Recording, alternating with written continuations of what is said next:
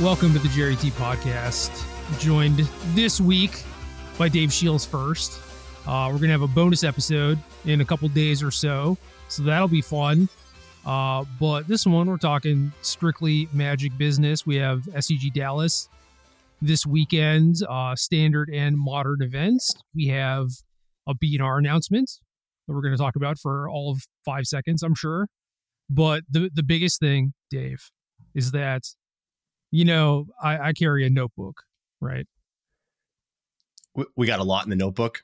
So I do have a lot in the notebook, but a thing happened a couple days ago that was somewhat alarming, where my cats threw up and decided to throw up all over my notebook with all the decks I've been working on for this weekend.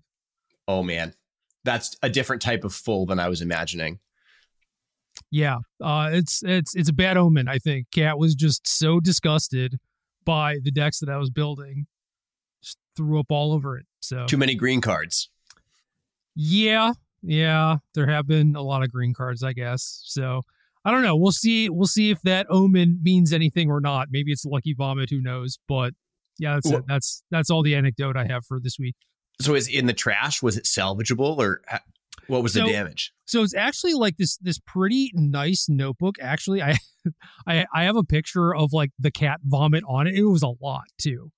But I didn't feel comfortable like posting it anywhere. Like I didn't post it in Discord. I certainly didn't tweet about it or whatever, because it's like who the hell wants to see like cat vomit on their timeline or whatever. But it was just so funny to me. But it's got like this nice, you know, like padded cover. It's more like a journal than a notebook, really. And okay.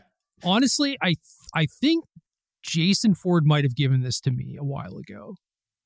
Feels like a Jason thing to do. Yeah. Jason is a very like thoughtful person and has given me some of like the weirdest but most thoughtful gifts ever. Dude, just the best gifts. And I'm so jealous every time. And I get angry because I'm like, now I can't return this. I do not know how to reciprocate. Yeah, exactly. You never can. Right. And it has nothing to do with like the thoughtfulness of it from my side. Like I desperately want to, I just don't know how to the same way.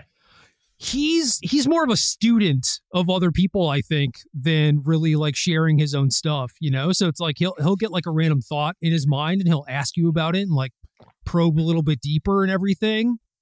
So it just feels like he knows so much more about you than you do about him. Yeah. But B&R announcement, no changes. And all they wrote with it is, in keeping with our goal of greater consistency across our formats, we are making no changes to any formats. Dave, what the hell does that mean? I think it means they forgot there was a B&R announcement and they just scrambled and threw it together. No, So like, honestly, part of me loves it because I think like all of the formats are like, there's nothing clear and obvious that needs to be addressed. That being said, like not providing more transparency given the like previous track record and the trend in that direction that we've seen is a little bit disappointing. Okay, but what does goal of greater consistency across our formats? What does that mean? You got me. I have no idea. It's not English. And it's like, wouldn't you not want consistency across formats? Well, okay, so here's the thing. Like, I don't remember using this exact verbiage anywhere else. So it's like, is this a goal that we know about? I don't even know. But my like the only logical conclusion I could come to this is like some RCQ type of things have happened, like Pioneer RCs have happened, and then there's supposed to be like the Atlanta Pioneer RC happening. And it's just like, maybe they don't want to do B&R in the formats, like in the middle of a format or whatever. But and I agree with the decision, but like the explanation is where there's some amount of challenge. Yes, I agree. And it's like, I'm trying to, I don't know. I want to say read in between the lines, but there's literally only one line. So, yeah. You know, I don't get it overall. I was actually kind of hoping that there was going to be a B&R change And it was just going to be like, yeah, we have 2 days to figure out Modern before Dallas. I would have liked that a lot, actually. Oh, I would have loved it. And for whatever it's worth, just like selfishly, I was rooting for changes. I thought it was pretty unlikely there was anything significant. I thought the range was going to be like they were going to unban some cards that don't matter or this. Okay. But I'm even reading it again now. Our goal of greater consistency across our formats. Our formats, too, is a pretty weird phrase in general as well. It's like possessive. I don't know. I don't get it. I agree that it is kind of strange, but that one doesn't strike me as like threatening. It's just like you start a sentence with our goal and then you kind of finish it off with like our format. Like, yeah, it makes sense that it like all of the possessives are referring to them in that instance. So I don't know. Yeah. I didn't read too much into that phrasing so much as like our goal of greater consistency. It's like, yeah, this is where I feel like 2 or 3 sentences would have like been like a big step in the right direction and like not taken more than 2 minutes of just like, we're keeping a close eye on things. We're paying attention. At this time, there's nothing big enough for us to do anything. Yeah. Like, I don't know. This feels like corporate jargon. I agree. And I also don't know that they could say like, you know, based on the numbers, there's nothing we should do or whatever. That might just be incorrect, which is maybe why they went with this like consistency angle. I honestly don't know. It's so weird to me. They don't even have to say that. They could just say we're watching. Yeah. Yeah, I would have been fine with that. We're watching, not doing anything right now. Yeah. You know? And like, if we're being honest, like there's a pretty good amount of movement in all of the formats right now. So while like, I don't necessarily love where some of them are at, they are certainly not like stale or solved or anything like that. Well, I will say this. So been playing a lot of Modern, a little bit of Standard, and there are things like the creativity versus scam matchup and like the Omnath versus scam matchup. And like, those were things that I was very much trying to tackle now. Or like in recent weeks or whatever. And now we have reached a point where we have an Omnath deck that has like the best scam matchup I've seen in quite a long time. And so if that is sort of the reason for this BNR, just like, oh, well, actually like Omnath is kind of busted now. So like maybe scam's not a big deal.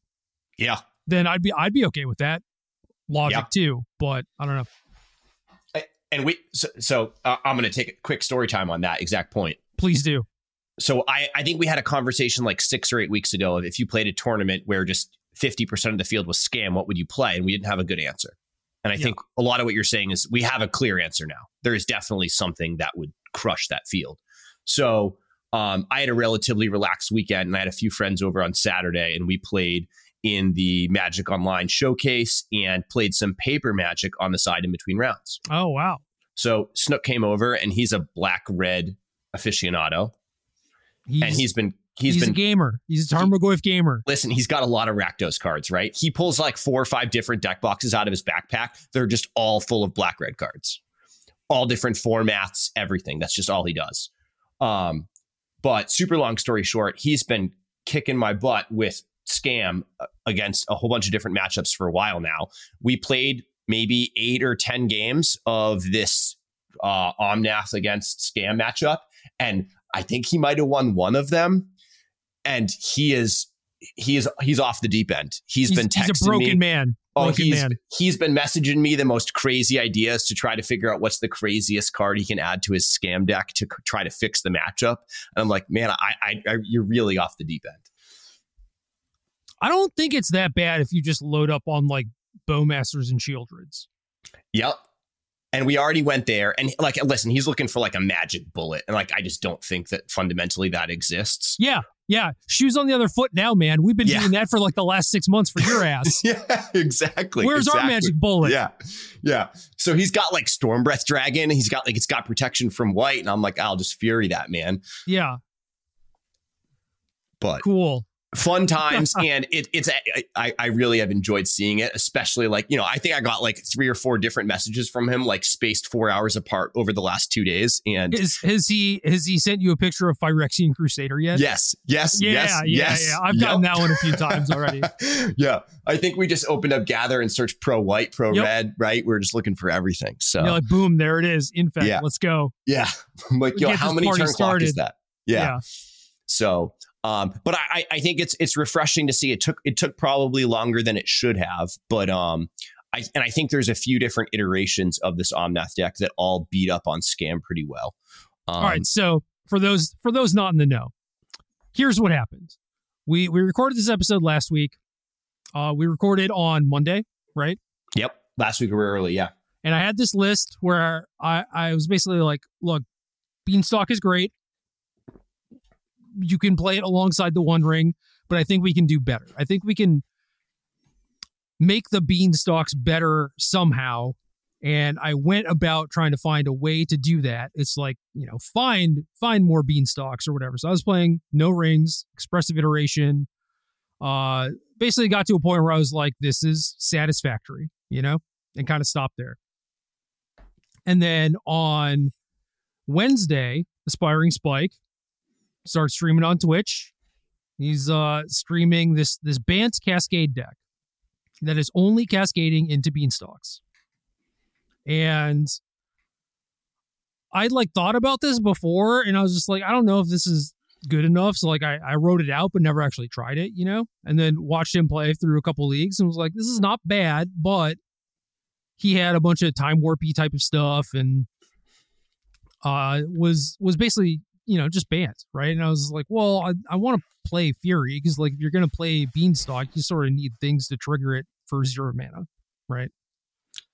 Yeah. And I went, to work trying to build this deck with Fury and incorporating some red cards and always cascading into Beanstalk, right? Which means playing Violent Outburst, Ardent Plea, and I had a list that looked okay. Whatever, was going to try it. Next day, Aspiring Spike on Twitch. Now has red in his deck and also has Bloodbraid Elf. And I don't know, for whatever reason, even when that card shows up in Rhinos occasionally, I'm like, oh yeah, I forgot that existed. Right? And so whenever I sit down to build Cascade decks, I'm always looking at the 3 mana options that are available. And I always forget about Bloodbraid. And this happened in this instance too. And I was like, okay, this actually looks really good now. So he streamed that over the next few days, played that in the showcase. I certainly took a lot of inspiration from him, but built my own version of the deck and showed off version 2 to you basically. And then I don't know, you just do this thing where you don't respond for 2 days and then you're like, I'm 4-0 the showcase thing with this. Yeah. It's okay, I wish we would have talked in between then and now, but whatever. Well, not a lot happened in between those 2 events, right? I go back and get caught up in real life and the showcase starts and I'm like, I got to register a deck. Yeah, but it's we could talk about stuff beforehand, Yeah, that's fair. Communication is a gap still that we're continuing to address. Yeah, I'm just I send off this message into the ether. I just assume that you don't care, but apparently, you did see it and you were thinking about it to some degree. I just thought, maybe we could talk about the list at all. It's just, I don't know. It's weird for me to send off a deck list and then have someone just be like, oh, this is the biggest tournament I've played in a month or whatever. I'll just copy this, sight unseen, not ask any questions, Honestly, and I tried to change a card or two. I just think the list was great. It was very clean. And the place that Spike ended up landing and this are weirdly close. So he was 3-0 and then he lost to a mirror and then something else. I don't remember what. It might have been Scam actually. But I don't remember the specifics about his list. Basically, so Bloodbraid has these issues where, if you're playing things like Teferi or whatever, occasionally you don't cascade into the thing that you want to hit most of the time, which is Beanstalk. Well, Shard this agent and then Beanstalk, but yeah. Well, yeah, sure. I mean, dude, I'm aiming real low here. Fair. I'm just look, we get the beans, we get beans number 2 in play, we're off to the races, right? Yep. And his list still had 4 Teferis, and he had a Nissa, the 3-drop Nissa. And it's like, I get it, but I don't really like this stuff. So like I didn't have the Nissa, and I think the list I sent you only had one Teferi. I have two Teferis now. Yeah, you had one main, one board. Okay, yeah, I just have both of them made now. Yep. And I think the big deviation from your list in Spikes is, he has more Teferis, and he does not have the full 4 Omnath. And at one point, he only had 1 Omnath. I think he's up to 2. Yeah. I think he only played 1 in the showcase. And it's like, I get it, because certainly playing the deck, you do feel glutted on 4s. Omnath is sort of more of a 5-drop, but obviously, you're fine just casting that thing on 4 if you have it. But I want the pitch numbers to line up well. Yep. Clean and consistent. That's a typical Jerry T deck list. Yeah. So I have posted this list in our Discord and everything. And as Dallas gets closer and closer, like I will post the list that I'm registering in those events too and everything. So like, I don't know how much is going to change in the next couple of days or not, but I'll certainly let people know. Yeah. And I'm very much, I would be borderline close to locking this in right now. There's, I think, quite a few sideboard slots in the likes to still figure out. I am a little bit anxious and nervous that this is like blowing up, and it seems like the thing everyone's talking about right now. And there's probably going to be some sort of arms race to try to go over the top of each other, which I have a few ideas on how to do. And I think you're a little ahead of other folks, but people are catching on with how good Narset kind of is right now in the format in general. This is like kind of true, but also kind of not, because if you look at the decks that people are actually like registering in the tournaments, they're still playing like Ren and 6 and not cascading and everything. So it's like, I do think that there's a lot of talk and a lot of hype, but I think a lot of people are not buying into it. Sure. So I want to temper that a lot, because there are a lot of ways that you could sort of get ahead of yourself in that arms race, where a lot of my lists have had like a main deck Force of Negation strictly for mirror match considerations. And I just don't think that's where you need to be. Yeah. And I sent you a couple of screenshots from my losses in the showcase. I also started like 4 or 5-0 and then lost 2 in a row. And one of them was to a pseudo mirror match, but they were much more bant and very much went over the top of me. And this is Tristan. This is Tristan. Yes. And he played turn 2 Beanstalk in game 2. I'm on the play and I'm licking my chops, untapping with 2 Narsets in my hand. And he just commandeers that thing. And I'm just like, what the hell?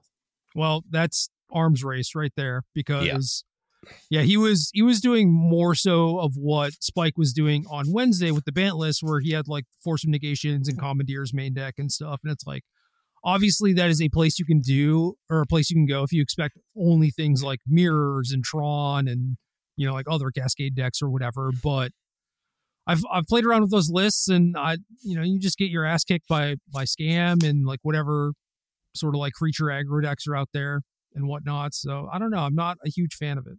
Yeah. I think I'm really sold on Fury. And even before we got to the Cascade versions, like that was a card people have been getting more aggressive about cutting. And I can't really get fully behind it. And it's been really good for me. And that's kind of where I want to be. So playing a version of Omnath without Fury in it's kind of off the table for me. Agreed.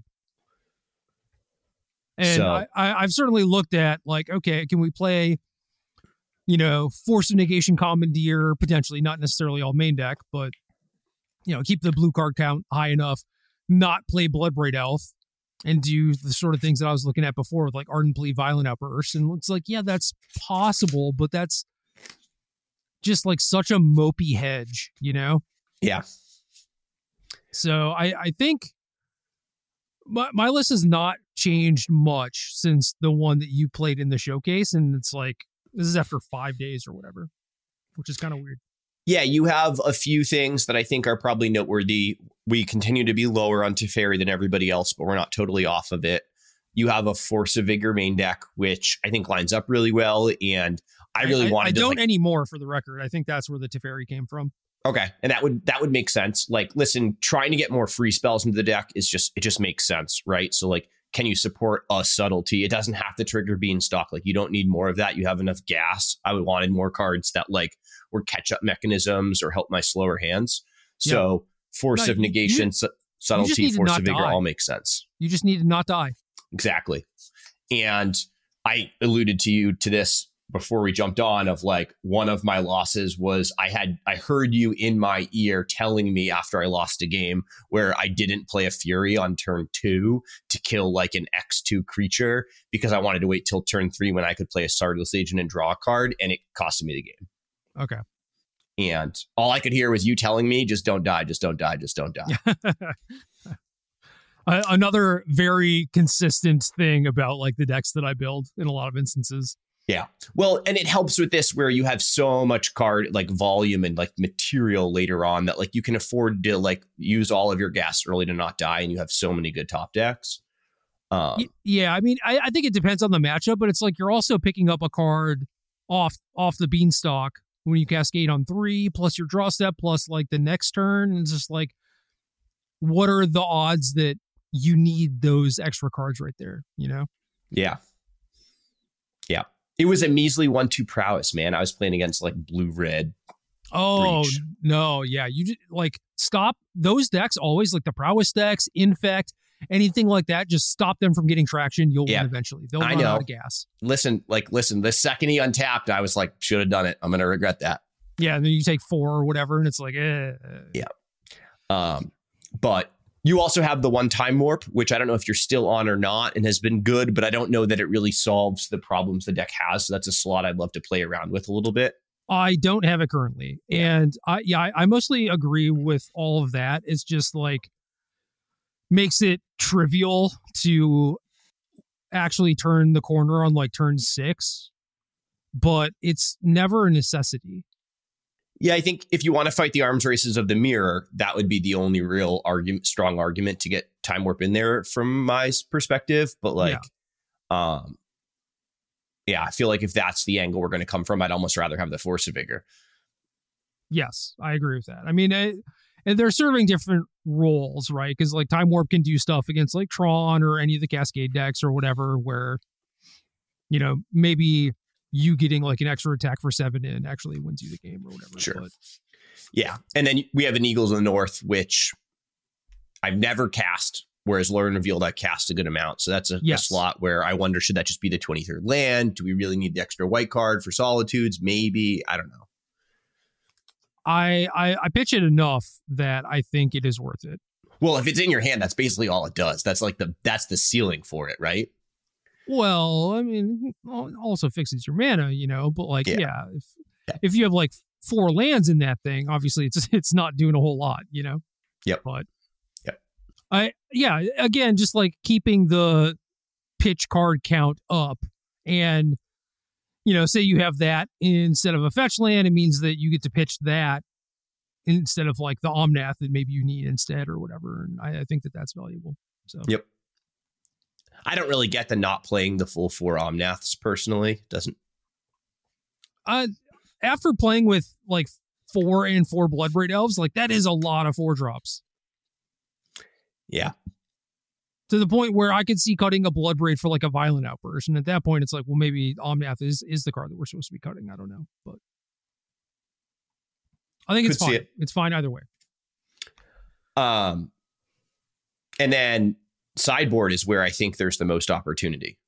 Yes. Because there's been very little exploration in the sideboard from everybody else, from what I've seen. I agree. And I think that will make or break our tournament, assuming that we end up playing this deck. So people have suggested all sorts of weird things. And like, certainly these are things that I thought about too, where it's like, oh, against burn, we can just side out Beanstalk and board into core Firewalkers or whatever, and only cascade into those things. And while yes, that is technically true, like, is that worth the slots for that matchup, or, you know, whatever other matchup where it's like, oh, I could only cascade into Drannith Magistrate or whatever, right? And I took a different approach to it, where, you know, Chalice of the Void in your Cascade deck is kind of weird, but I couldn't think of a scenario where against something like Rhinos, I wouldn't want to have one Chalice of the Void in my deck to cascade into. Like, I think in most situations against Rhinos, if you just get 2 Beanstalks into play, you're still pretty good against them. But it's like the opportunity cost of just like playing 1 Chalice in your sideboard, adding that to the package of the Beanstalks. Maybe cutting 1 Beanstalk, I guess, but like, just, I don't know, maybe you Shardless on the play and hit Chalice instead of Beanstalk against Rhinos. And I gotta imagine that's better than just hitting your Beanstalk, right? Yeah. And I don't think it ever changes your decision making. So if we think back to like, I used to be really against playing different creatures and creativity because it made your decision tree like so much more complex. Yeah. No, it's very similar. But with this, like, listen, Beanstalk is not like having a measurable or tangible impact on the board. So it's very rare where you're like committing to a play that's going to like really change how good it is based on what you hit. Yeah. So I actually felt fine, and we'll get to some of the others, but having Beanstalk and other potential Cascade hits in my deck, I thought was way more reasonable after playing with it. And when I played it when I was playing in RCQ on Sunday in real life, I didn't have all the cards from the sideboard, so I had to improvise. Oh no. Yeah. So I wanted an extra card against Living End, so I played a Chalice of the Void and I played a Lavinia. Okay. And I actually thought it was great. It shuts off their cascades, but still allows us to cascade. Yeah. And could even be potentially reasonable in the mirror. Yeah. No, I could see that. I don't know if you would actually bring in the mirror. That was like, I was asking myself that after I added it into my sideboard and registered of like, would I actually bring this in? Cascading into it when you really want to hit a Beanstalk in that spot seems pretty bad, but like it is a problem that needs to be answered. It's one of those things where like, if it's the first thing that you hit, it's great. But if there's ever a period where you are behind and you need like a Beanstalk to catch up or whatever, because, maybe they have like 1 or 2 in play already and they're reaching a point where they can just start hard casting their stuff, then Lavinia is not what you want to hit. Yep. Then it can get weird. But I think, hey, having 1 or 2 of these cards, like, listen, the Rhinos matchup's so good. I don't know that you need a ton here, but if Living End is something that you're worried about, then I think that's totally defensible. Yeah. I will say that I guess like if you hit Lavinia first, then your Chalice will get countered and maybe that stinks, but whatever. Yeah. But effectively the same if you had 2 Chalice, right? Yeah. No, I'm just using that as like maybe an argument for only playing one and not the other, but yeah, I'm with you.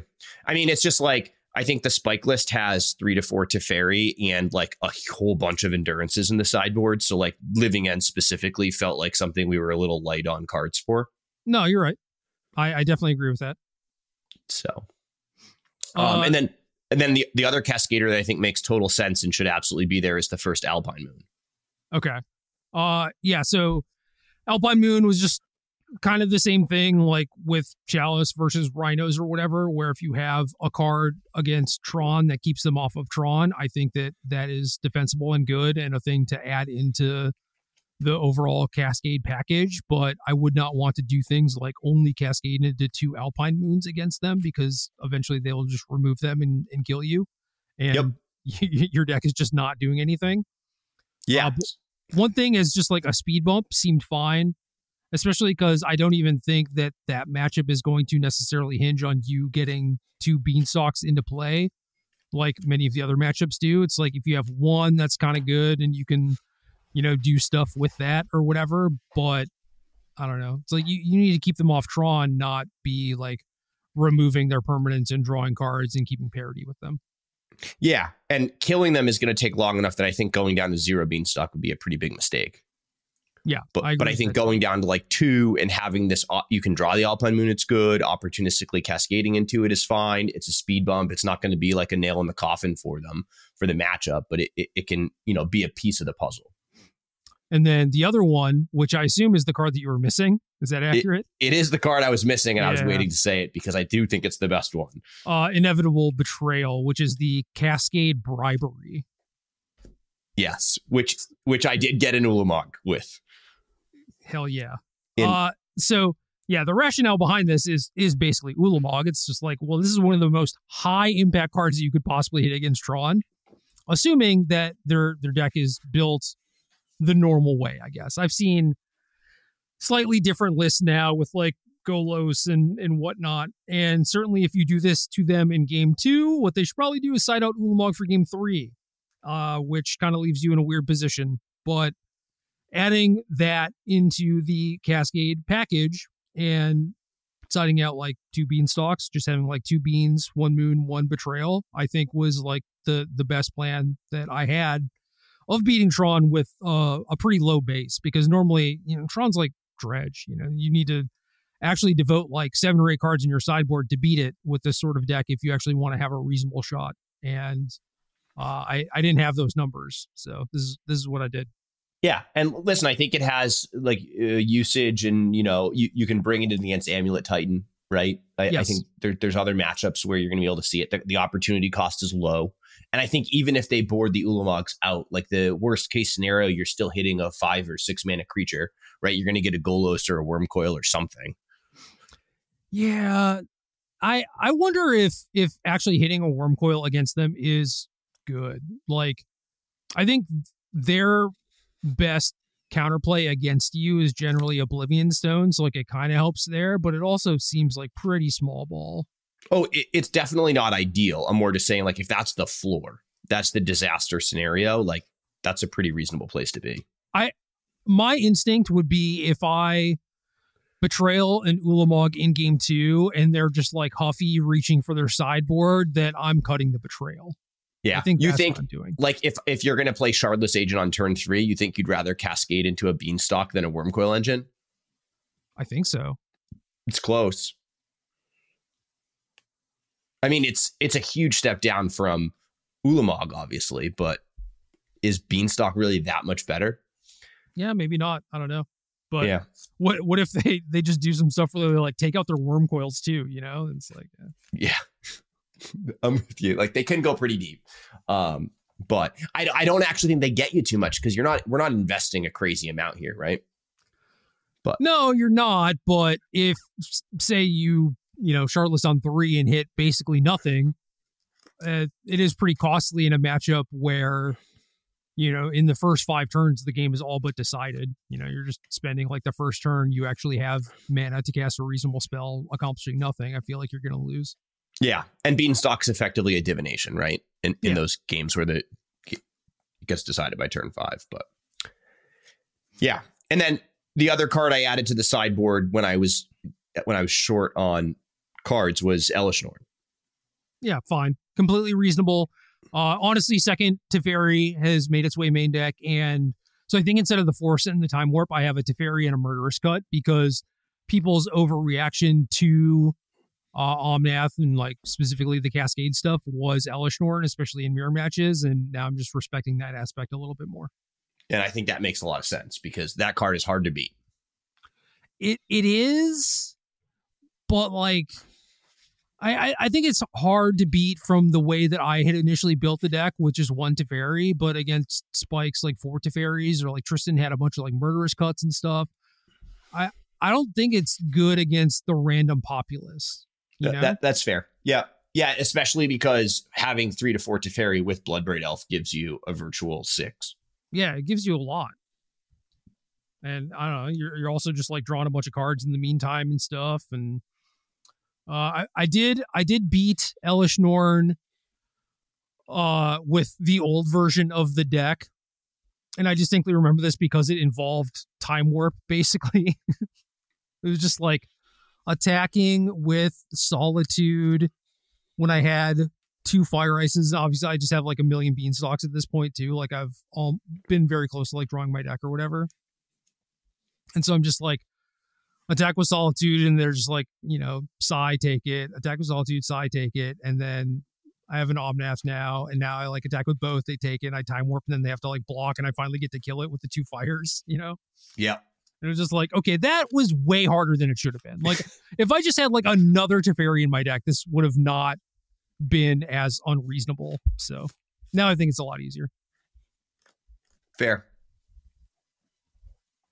So Inevitable Betrayal, for sure, a card we need to pick up if there's a place we're going to be. And then, yeah, I'm with you on getting closer, more Teferis in there. Did I actually get to order the Betrayal. So I tried to order Star City stuff for pickup, but I missed the deadline by 30 minutes because they moved the day forward by one. So let me see. Oh no, it's in my cart. So yeah, we need to find one pretty bad. We need to find a few. So I get in on Thursday, be hanging out with your brother. Jealous. And dude, it's your brother, man. You grew up jealous. with this kid. Yeah.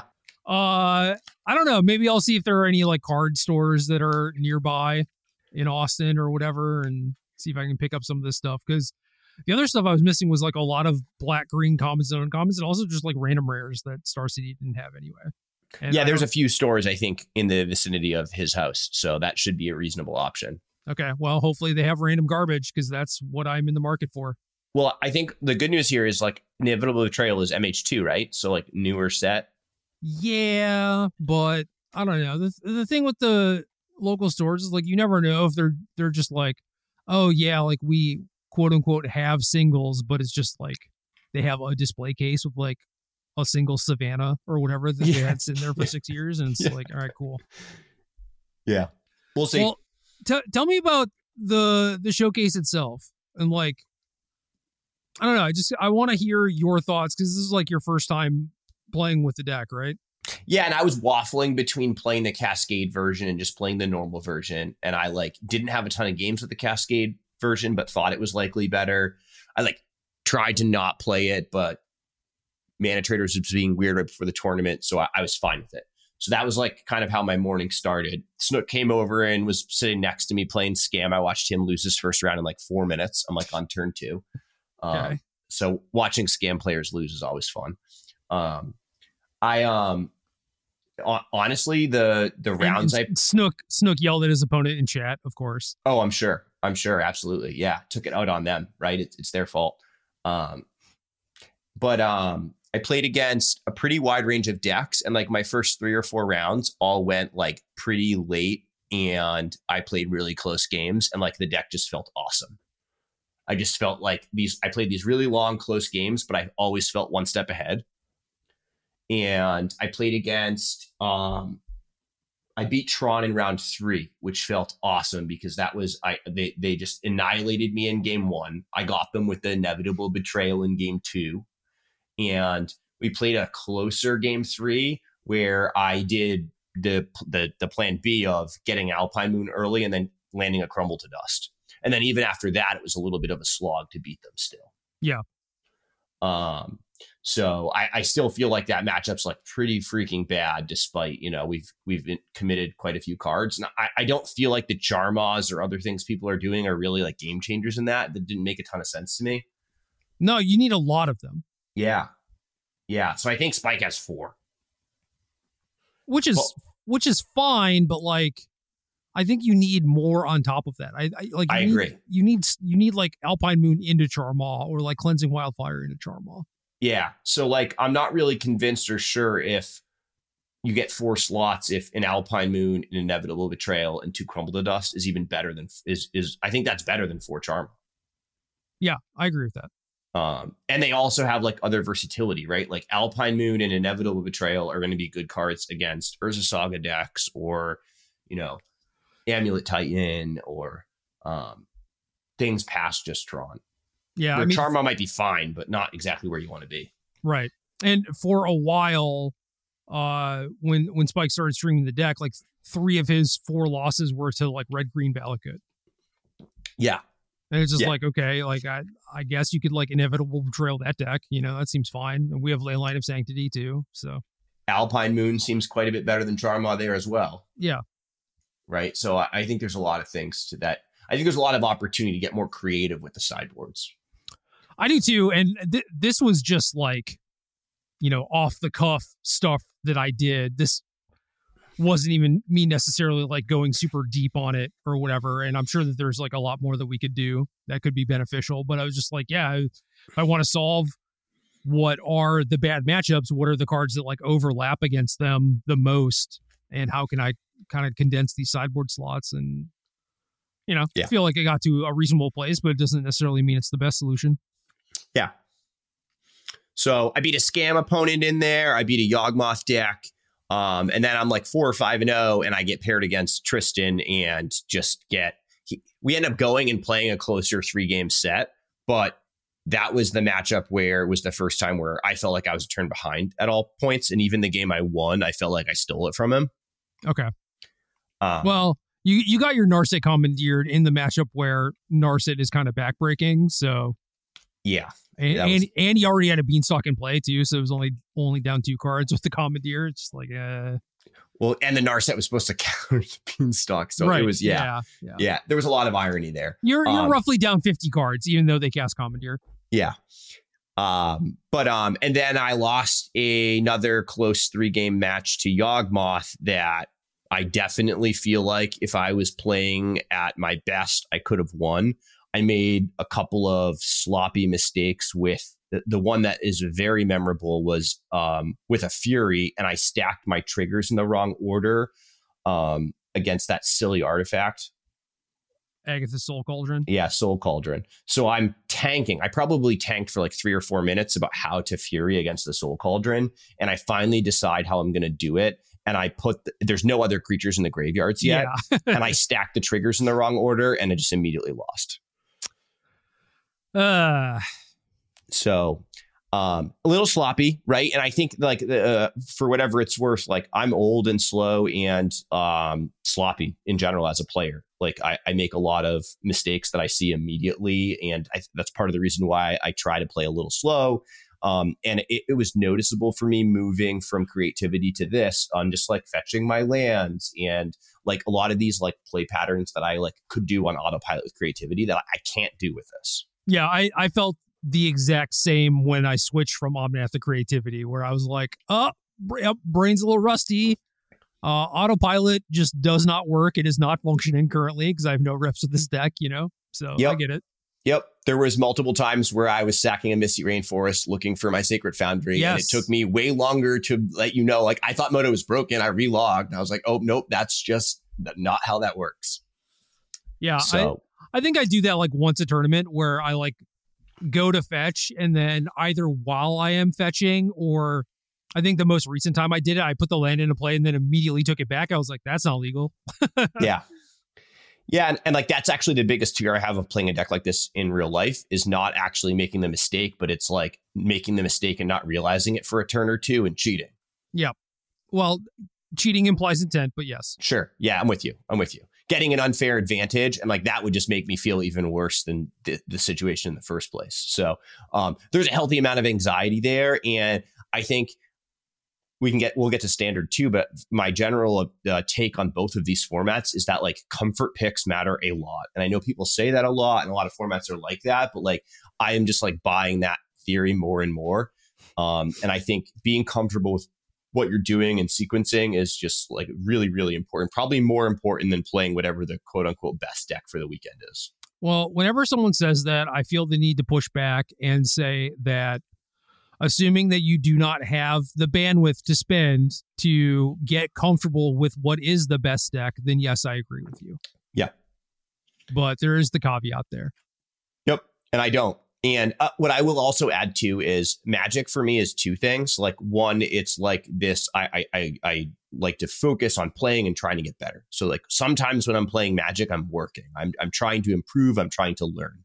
And other times it's just like a leisurely activity where I might be playing, but I'm not like focused on trying to improve. And those 2 states for me are very different. Yeah. And like a lot of the times, even if I might have the time, I might not have like the mental capacity. Maybe I'm a little sick. Maybe I'm a little burnt out. Maybe I just like need more rest and relaxation. And like, that's going to be more leisurely Magic for me.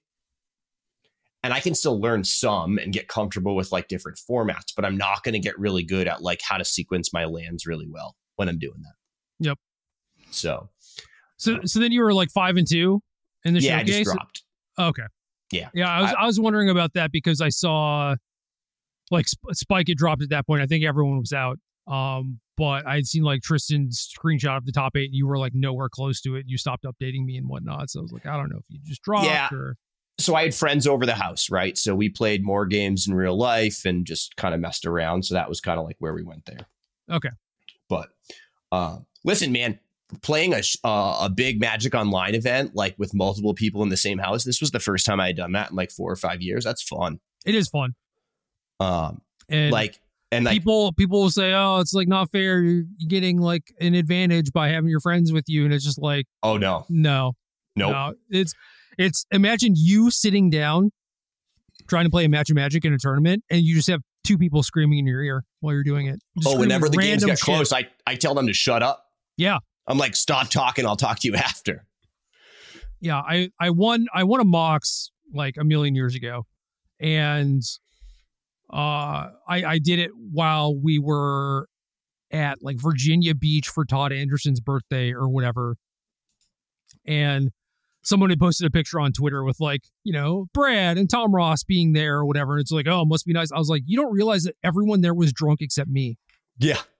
And it's not an advantage. It's a disadvantage. They're just like screaming asinine shit the whole time. I was playing on hard mode. You don't understand. Yeah.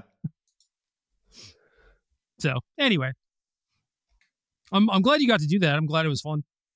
Yeah. And it's something that, like, listen, playing big Magic Online events is more fun than I remembered, and something that I'm looking forward to being able to do more in the future. I found out pretty late that the showcase thing was happening. I was like, oh, cool, let's go. And then I was like, I have 18 QPs. Yeah, I got to start playing prelims or something, No, I got to stack them. I enjoy the challenges too. So like there's 2 7 a.m. challenges for me, and like my normal routine, I'm just like up at 6:30. And so I do a lot of Saturday, Sunday spontaneous challenges. And like those are kind of fun because by 10 or 11, like, the rest of the family or people have woken up, and I'm either 3-0 and say I'm playing Magic for the next few hours, or I'm dead. And it's like, I never even did it all. Yeah. And it feels kind of win-win from my perspective. No, trust me, man. Like the last 3 weekends, I've looked at the challenge schedule, and it's just like, with how awkward my sleep schedule is and everything, it's just like, if I know that I'm not going to make it through the whole tournament, I'm not going to play. And then there was some stuff where I was like, all right, I'm awake. The only challenge firing, it's limited. Okay, whatever, I'll go. And then there's like 3 people in it and it just doesn't fire. And it's like, God damn it. Yeah, I don't even fully get the limited ones because they don't even have a top 8. Yeah, whatever. I'm fine with that.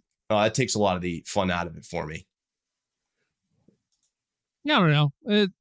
You just play a bunch of rounds of sealed and it's fine. Don't need to draft on top of it. It's cool. I don't actually know why, but for some reason that takes a lot of the appeal out of it for me.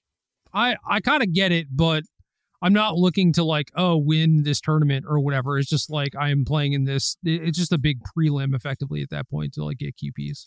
Yeah, that's fair. It's a means to an end at that point. Right. Yeah. Yeah, because at this point I've stopped playing limited on Arena. I mean, before the podcast started, I did a Shadows remaster draft, but like I don't even know if I'm going to play any of those games. There's no way you are. Yeah. So that is my limited experience at this point. I'm out of all the queues. The Mythic rating has reset. I'm back into Platinum, and there's no reason for me to keep playing. So whatever. But we do have a Mythic qualifier this weekend. We do. I am queued, and you are queued after LC queuing, and we're going to be playing on our phones in between rounds, I guess. Yeah, hopefully. If we're playing in between rounds, that's a good thing because that means we're still in the tournament. Yeah, or we're not in the tournament. It's like your Saturday morning experience. It's like, yeah, whatever. If I die, then I'm playing the arena thing. It's like the modern thing never happened. It's fine. Yeah, it's weird. A lot of these arena Mythic qualifiers or whatever, I somewhat look forward to constructed ones here and there, but like this is one I weirdly wish was limited because the standard format's kind of like stale at this point, right? Is it? I mean, when I say stale, I mean like another set's going to come out like not too far from now, and there's not really any events between now and then. So like investing time into learning the format would be like exclusively for this weekend. Yeah, I mean, thankfully we get to double dip because we're also in Dallas for, standard 10K. 100%. But basically nobody else on the planet cares about standard. Yes. Yeah, it is kind of weird. I agree with that. But as far as like the format being stale, I I don't agree with that because normally it's like, oh, Pro Tour happens, here are some initial decks, but then the format by the end usually looks pretty different. At least when there are like Grand Prix and SCGs and things that you can play in, but we don't have those, and especially for standard, there's no reason to keep that format moving, you know? So Yeah. I think that the format has really not evolved much since the Pro Tour, and there's probably a lot of work to be done, but Well, that could be done. That won't be done. Yes, exactly. Yeah.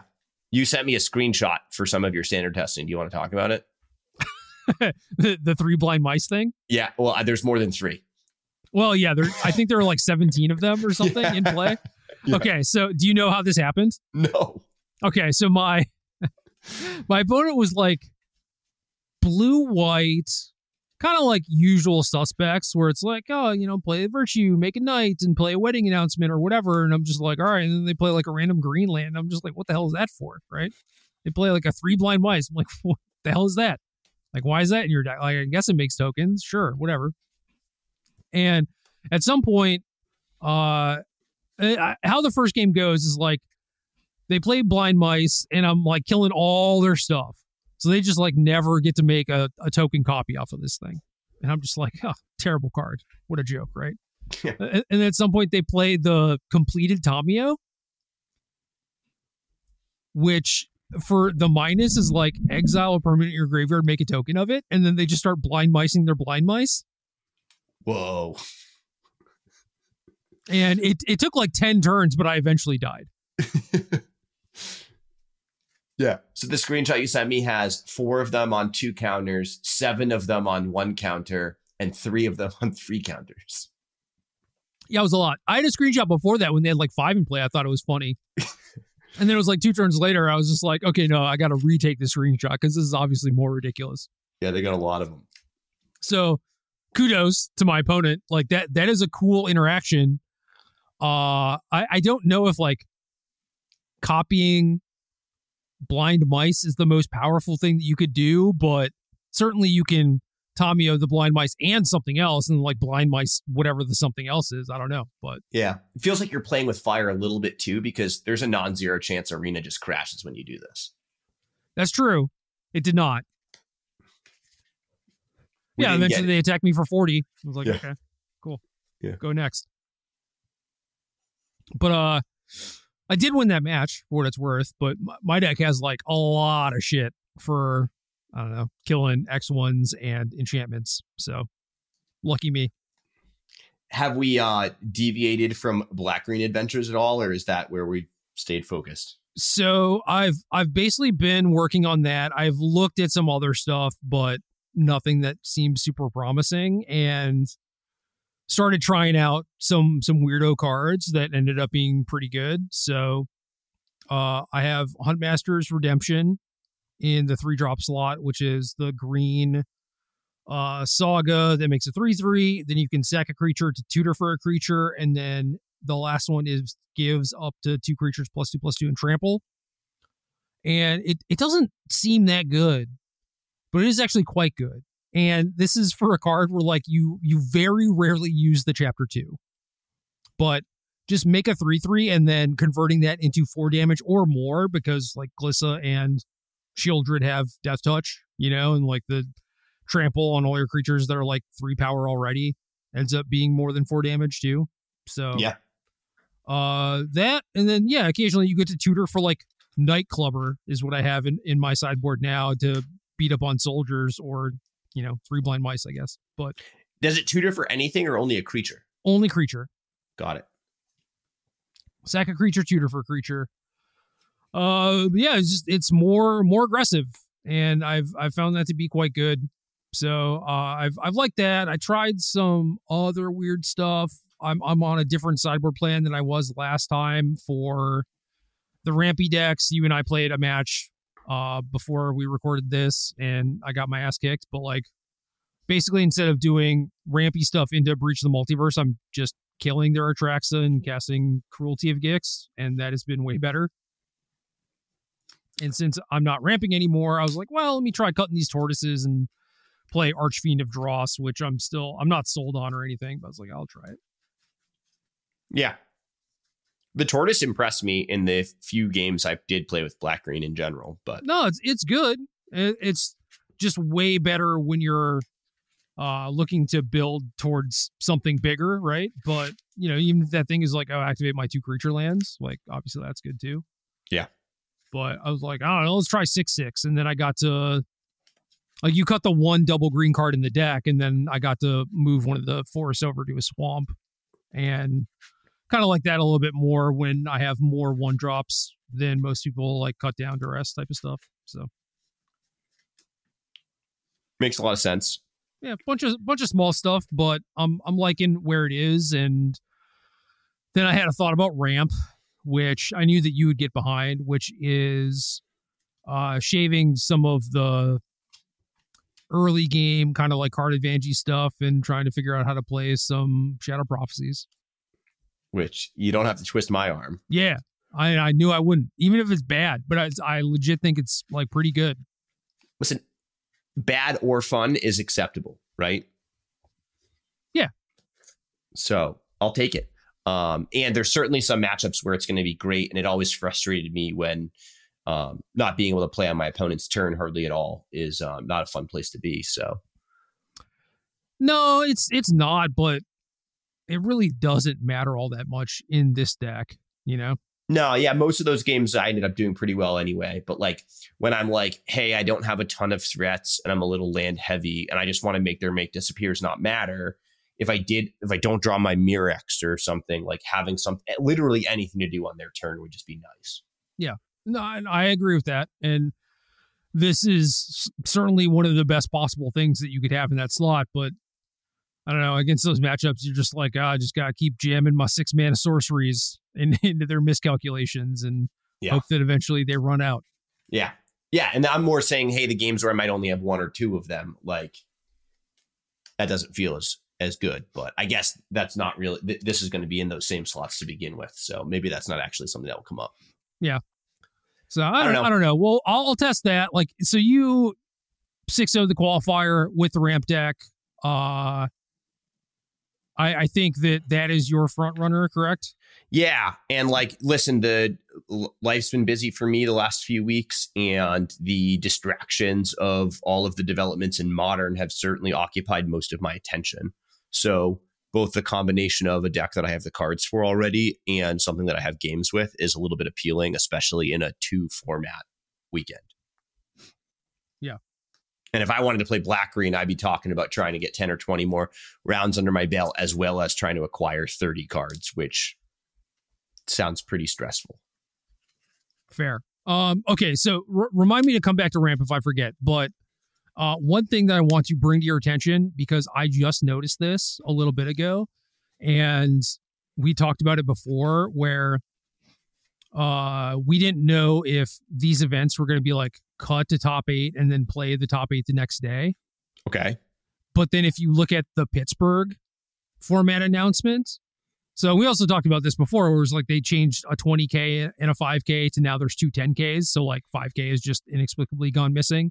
Now, so for Pittsburgh, it's a 5K, a 10K, and a 5K, right? Or there's 2 5Ks actually. Okay. On Sunday. So is it 4 or 5Ks? I think that might be it, but whatever. So that's another change that's happening. So again, they are continuing to try new different things, which is cool. Money may or may not be leaving the overall prize pool, but whatever. Any amount of new stuff is good. Whatever. But for the Saturday, whatever K it is in Pittsburgh, in the announcement stuff, it says cut to top 8. Top 8 will be played on Sunday. So then I went back to Dallas to see if that text had like changed or whatever. It hasn't. So I don't know if they just like didn't add it there and then they're like, oh, we should probably clarify for this one. So it still don't know for sure, but it is interesting that at least like now going forward, we will know probably. Yeah. And I would guess that like there's probably some amount of unknown on their side too, of just like 9 or 10 rounds, right? I guess it's pretty hard to get to 10. 8 or 9. Yeah, I mean, I would say that like 11 is absolutely shooting the moon. Like it's very unlikely, but that did happen to old school opens back in the day. Yeah, I think to get to 9, you need 400 people, right? Yeah. I think it's 410. Yeah. I mean, If a place in the U.S. could do it at this point, it would be Dallas, Texas, probably. It's fair. It's fair. I don't know if it's standard for whatever that's worth. Well, the modern one is first. It is? It is. No way. I believe it is. No. Challenge flag. Checking. Wait, it lists them first. No, you're right. It is standard first. They list modern is on the left on the thing. Yeah. So this is actually how I remembered this, is because we had this exact conversation flipped about a month ago. Yes. Yeah. Illogical. Whoever made the graphic, whoever made the graphic, there's a problem. Well, it's possible that they could have switched it too. Oh, potentially. Sure. And I don't know why they would have done that, because I don't know. So most of these events, you want like the headliner to be the one that is going to get the most people, right? And I think more people want to play modern now than they want to play standard. Yes. So I don't know why modern is on Sunday and standard is on Saturday. To me, it doesn't make any sense. Maybe like the Saturday event's the freebie to get everyone, and the Sunday event is usually where people debate whether or not to play. No, it's like, oh, I'm definitely going to show up for Saturday, but like, I don't know, even for you, for example, it's just like, maybe you have to fly home on Sunday, you know? Yeah. And it's like, oh, well, if I have to fly home on Sunday because I have to work on Monday, then, you know, modern is the one I want to play, but I won't even get to play in modern. I just won't go at all, right? Yeah. I don't know. It's interesting for sure. It's very unusual to have two events with the same prize pool like this. I don't think that's happened since going way back to the Star Cities that were always just standard legacy. Yeah. And I mean, that's why they always did like standard or whatever first and then legacy on Sunday. It was because legacy was like half the size of the Saturday tournament always. Yeah. And like, obviously there's a lot of other stuff going on there, but like, you know, they knew that there was going to be fewer people for legacy and fewer people on Sunday. So you might as well have that not completely cannibalize your event. Yeah. Legacy folks are an interesting bunch too. They could probably have the legacy event on like a Thursday and people would still show up. Oh no, they would take the time off. Absolutely. Yeah. It's like the one time a year that they get to play legacy. So yeah, the one time that they used to. Right. And in Pittsburgh, there is a legacy 5K on Sunday. There's like I think it's a modern and a legacy. And it's like, oh shit, I actually have to choose which one I want to play. Yeah. That you just kind of tempted me. Yeah. Oh, I should check though, because they said they were not doing legacy as RCQs anymore. I wonder if that one qualifies. Yeah, they're not allowed to, I don't think. Yeah, but like, I don't know. In theory, you're not supposed to be running things on pre-release weekend either, but you know. All right, so Friday, Modern 5K, it is an RCQ. Okay, Saturdays is a 10K. Also RCQ. Sunday, Modern 5K, RCQ. Legacy 5K, not an RCQ. Bullshit. Huh. Weird. I mean, I guess that's just a rule, but... It is a rule, but it's a bullshit rule. It is a bullshit rule. I can't really see like what the winner is. Was it the team events that they wanted to take these away from? Like what's the logic here? I could see a world where they wanted to incentivize Modern, Standard, Pioneer as the team formats. You're right. They wanted to bring Standard back. That makes sense. But I think, again, Magic was in a better place when you could queue for the PT with like Vintage Cube and Pauper. Straight up. You can reach out to an audience that might not normally play. Yeah. And there are so many stories like that. It's like, oh, this person qualified with Pauper. Pauper's the only thing they played for the last 25 years or whatever. And now they have to learn how to play Modern. Are they going to be able to do it? You know? Yeah. And it's not like they're giving away 50 invites like this, right? Like no one's complaining about it. I know. It does simplify things. It does make things easier. Well, I do agree with the like, hey, the regular local store RCQs should be like consistent formats. Yeah. That makes sense. But like when you run some of these bigger events, not allowing them to have like like if you win 100+ person legacy event, like the winner of that tournament should qualify for the RC. Yeah, I think once you're running a 5K Magic tournament, I don't care what the format is. Let them qualify. Yeah, I agree. For the CEDH events that they run, let them qualify. Let them qualify. I agree. It's not like they're qualifying for another qualifier too, right? Yeah. We're not talking about the World Championships here. Right. Yeah. You're not going straight to the Pro Tour, straight to Worlds, anything like that. Like, who cares? Yeah. Couldn't agree more, but here we are. And I think NRG ran an event over the weekend that was a team event. I think it was just triple modern. It was. Yeah. Yeah, because they were just like, screw that. We're not doing standard. Yeah.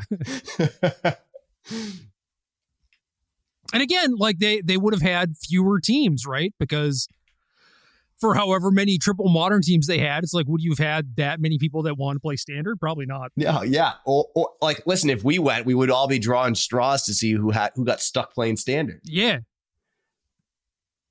Yeah. It's funny. It like screws the person for like the rest of the RCQ seasons and stuff too. It's like you get less experience, less testing, you know? Yeah. It's funny. But anyway, back to rampy stuff. I could be convinced to change sides here, especially if we, find like a good list, something that's like a little smoother, a little bit more consistent, because when I was playing before, it was like, all right, clunky mana, everyone's playing 25 land. I don't think that's right. Now, basically everyone's playing like 26. So good change. And then if you didn't draw Topiary Stomper, deck seemed like kind of bad to me. But maybe if we can smooth that out a little bit, get some Shadow Prophecy action in there, and just make it a little bit better. Like, I'll play it, whatever.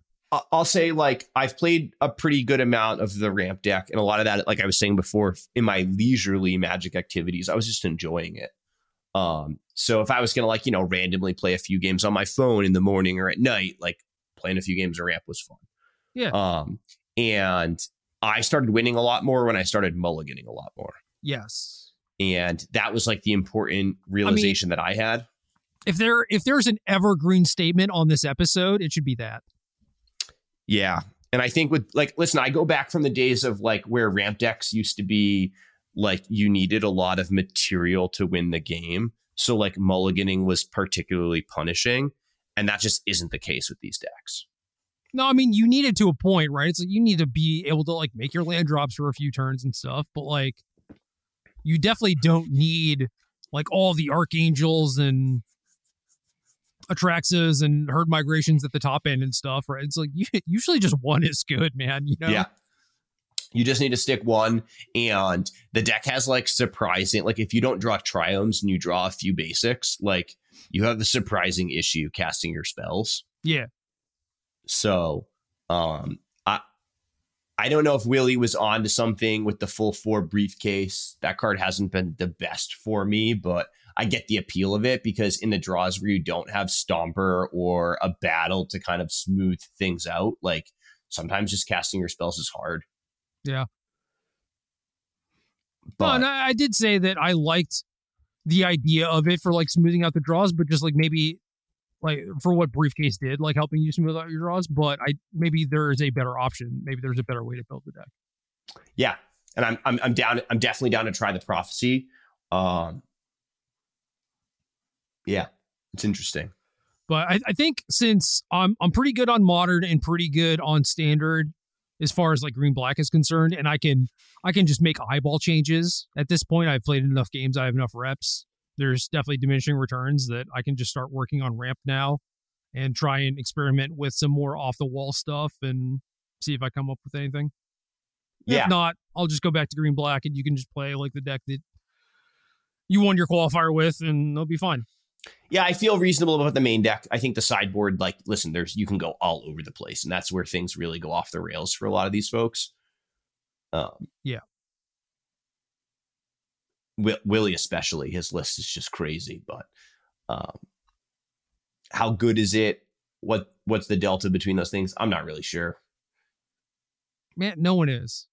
Yeah. Like, can you imagine the range of decks we are going to play against in this event? Yeah. I guarantee it's going to be a lot of nonsense. And I kind of like that. That makes me more excited just hearing you say that. Yeah. It is kind of nice, and it especially makes me want to lean a little bit more towards ramp because I think that you're overall insulated better against nonsense. But I do worry that there's just going to be like, I don't know, maybe like more hard control decks than we expected or whatever because we just never play against them really. But it's just people are just like, I own these cards or whatever, and I like. Dude, also like I think the Beanstalk hype is going to be real. So like if I told you that like what's the best 4 Beanstalk 4 leyline binding deck in standard, I don't think that's an unreasonable place to start or try to be. And you're at that point you're probably just like Greg Orange. Yeah. But I do think that's like if I had to pick a deck or a certain archetype that I thought was going to be like trending up and more represented than maybe it should be, that's definitely a place that my head would jump. And Texas used to be known for many mono red mages. Yeah. Yeah. And I remember being there last year and it being Hammer City. Yeah. So they just like killing people. Yep. Yeah. That's the thing is like, it has changed a little bit. It is no longer like Burn or whatever. Now they're like sophisticated people with like Death Shadows and Colossus Hammers or whatever. Yeah. But it's like, it is the same shit. So yeah, they're still just trying to kill you as fast as possible. Yeah. Yeah. Yeah. So it'll be weird. It'll be interesting. Have not gotten to do this in a while where it's like you travel around the country and get like the local sampling of each, you know, like how many locals or like semi-local people are at all of these events, right? And it's just like you're not playing against the same group of people as you are in like Columbus versus Dallas versus Pittsburgh or whatever, right? It's like half the field is or over half the field is different each time, right? Yeah, especially these days where like the amount of people that are traveling out of state for these things is like so much less than it used to be. Right. Like before you'd have like a group of like 20 or 30 ringers that would be at all of them. And that just isn't the case anymore. No.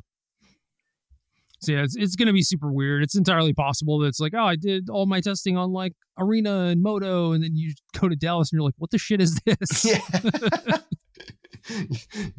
Yeah. You're never going to guess how many 3 blind mice my opponent has. Yeah, exactly. So yeah, stuff like that happens to me on Arena. And I'm just like, good to know. Yeah. Oh God, I really hope I play against 3 blind mice. And you're just like, I know what you're up to. And they're just like, how could you possibly know? Yeah. Yeah, man. Cool. I think that's it. I think that's all I got. I'm excited, man. It's going to be a fun weekend. Yeah. I'm definitely stoked for that aspect. 2 formats is a lot. It is. I used to do this every week. Yeah, well, it was your job. It's still kind of my job. And also that makes it easier too, right? Because you're like, you got the rhythm of it all. Yeah, I suppose. I feel like both of these 2 formats have enough things to be explored in the current state that like we could have put a whole bunch more time into either one of them. Oh, always. Yeah. Dude, there's always that aspect of it. There were times where like I would go maybe like 3 or 4 weeks basically playing the same deck and then just like not putting in a ton of time, you know, fixing it because it's like, oh, maybe I'm working on something else. I have to work on this other format because it keeps changing or whatever, right? So that's where all my time is. And then at the end of the month, it's just like, oh, I've just been like doing this one thing like very badly this entire time and I just never realized it, you know? Yeah. So then, you could always spend more time, always. Yep. Beanstalks and leyline bindings in all formats. That's where I'm at. Yeah. God, just stuff like that just makes me think of the old invitationals where it was like 4 rounds of standard, 4 rounds of legacy, and then in between I would be like re-sleeving my Stoneforge Mystics and like Batter Skulls and shit into like from standard into legacy or whatever. Yep. Very relatable. Same thing. I accidentally did order 8 Beanstalks though. So oh, that's actually really good. I'll take the extra 4. Do you need them? Well, I don't want, then I won't have to re-sleeve them. Oh, okay.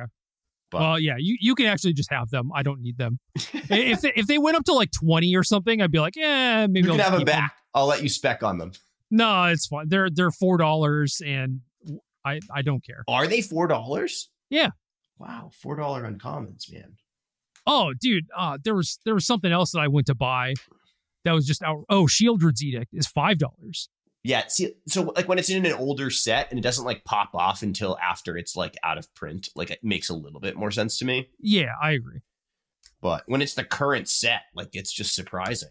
Well, the current set also has like Soul Cauldron and nothing else. So yeah, that's fair. Not very many good money rares, but Soul Cauldron's a good one for whatever that's worth. No, it is. That card's the real deal. All right, man. Anything else?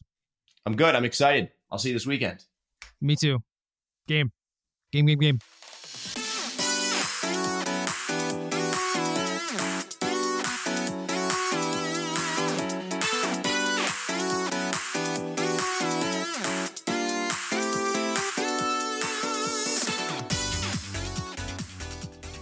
Good luck.